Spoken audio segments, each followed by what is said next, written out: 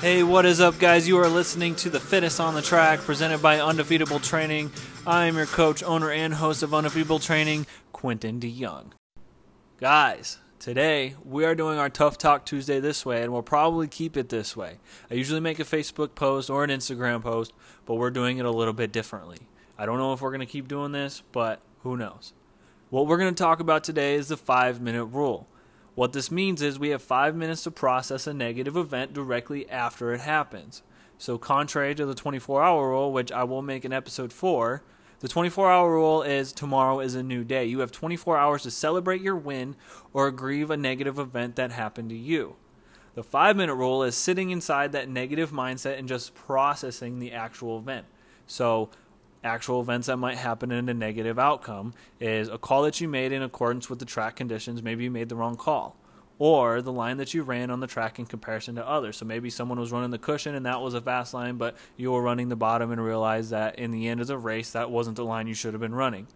Maybe it's the place that you finished in the race. Maybe you didn't finish in the spot that you guys were aiming for. Obviously everybody aims for the win, but maybe you just weren't set up for that night. Possibly a grade on an assignment if you're still a student. Maybe a mess up that you did at work. Maybe you were dealing with customer service and you didn't get the product that they wanted, or maybe you messed up their payment or whatever. Maybe it's not making the sale when you were trying to do that.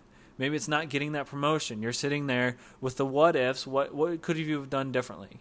The 5-minute rule is not about grieving a loved one or a breakup or some event that you really can't control. It's all about things that you can control.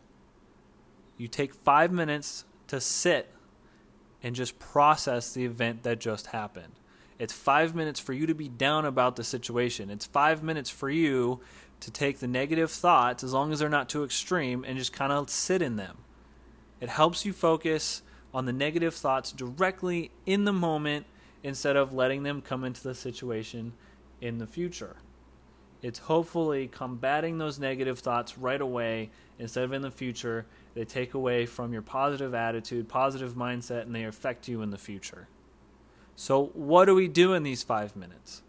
Maybe you're playing that what if game. Okay, what if I ran a different line? What if I made a different call? What if I put a different tire on the car? What if I had studied a little bit more? What if I woke up a little bit earlier? What if I went in there with a different attitude? What if I got myself psyched up to go and make that sale? What if I had worked a little bit harder? What if I had done this? What if I had done that?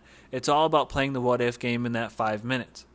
After the 5 minutes are done, you need to start figuring out what it is that you can change for next time. It's not playing what if I did this. It's how do I change the outcome of the situation for next time?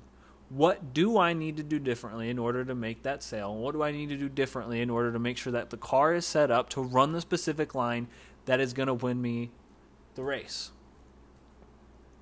What do I need to learn from this situation? After the 5 minutes are up, you take notes. You start learning from your mistakes about the situation and what you can change for next time. What you need to do is you need to visualize this change. You need to try and put this in your subconscious so that the next time that a situation like this comes about, you already instinctually know what to do at the snap of a finger. I do this with all of my drivers. I have them visualize what they want to do and what they want to see in the outcome. Well, in order to visualize something accurately and try to make it a subconscious, you need to put yourself in that moment in your head. And the more realistic that you can make it inside your head, the more evident that it will be that you can make it a subconscious thought process. So what do I mean by visualizing more accurately? I mean closing your eyes, putting yourself in that situation. For drivers, you're putting yourself inside that seat. You're feeling the heat coming off the motor. You're feeling the wind hit the visor on your helmet. You're smelling the fumes come off the engine. You're able to feel the steering wheel in your hand, the pedals on your feet, the belts pulled tight on your chest. You're able to feel that car rolling on the corner. You're able to visualize. You're able to smell. You can visualize the taste. You can visualize the feeling. You can visualize the visual aspect of you driving the car literally. You can visualize, you can hear the engine, you can hear the crowd roaring. Obviously, you can't hear the crowd roaring behind or below the engine, but you get my point. You are visualizing every aspect of this thing that you want. You're not just daydreaming about it. You're not just dreaming about it. You are visualizing it. The more realistic that you can visualize the certain situation, the better off you're going to be.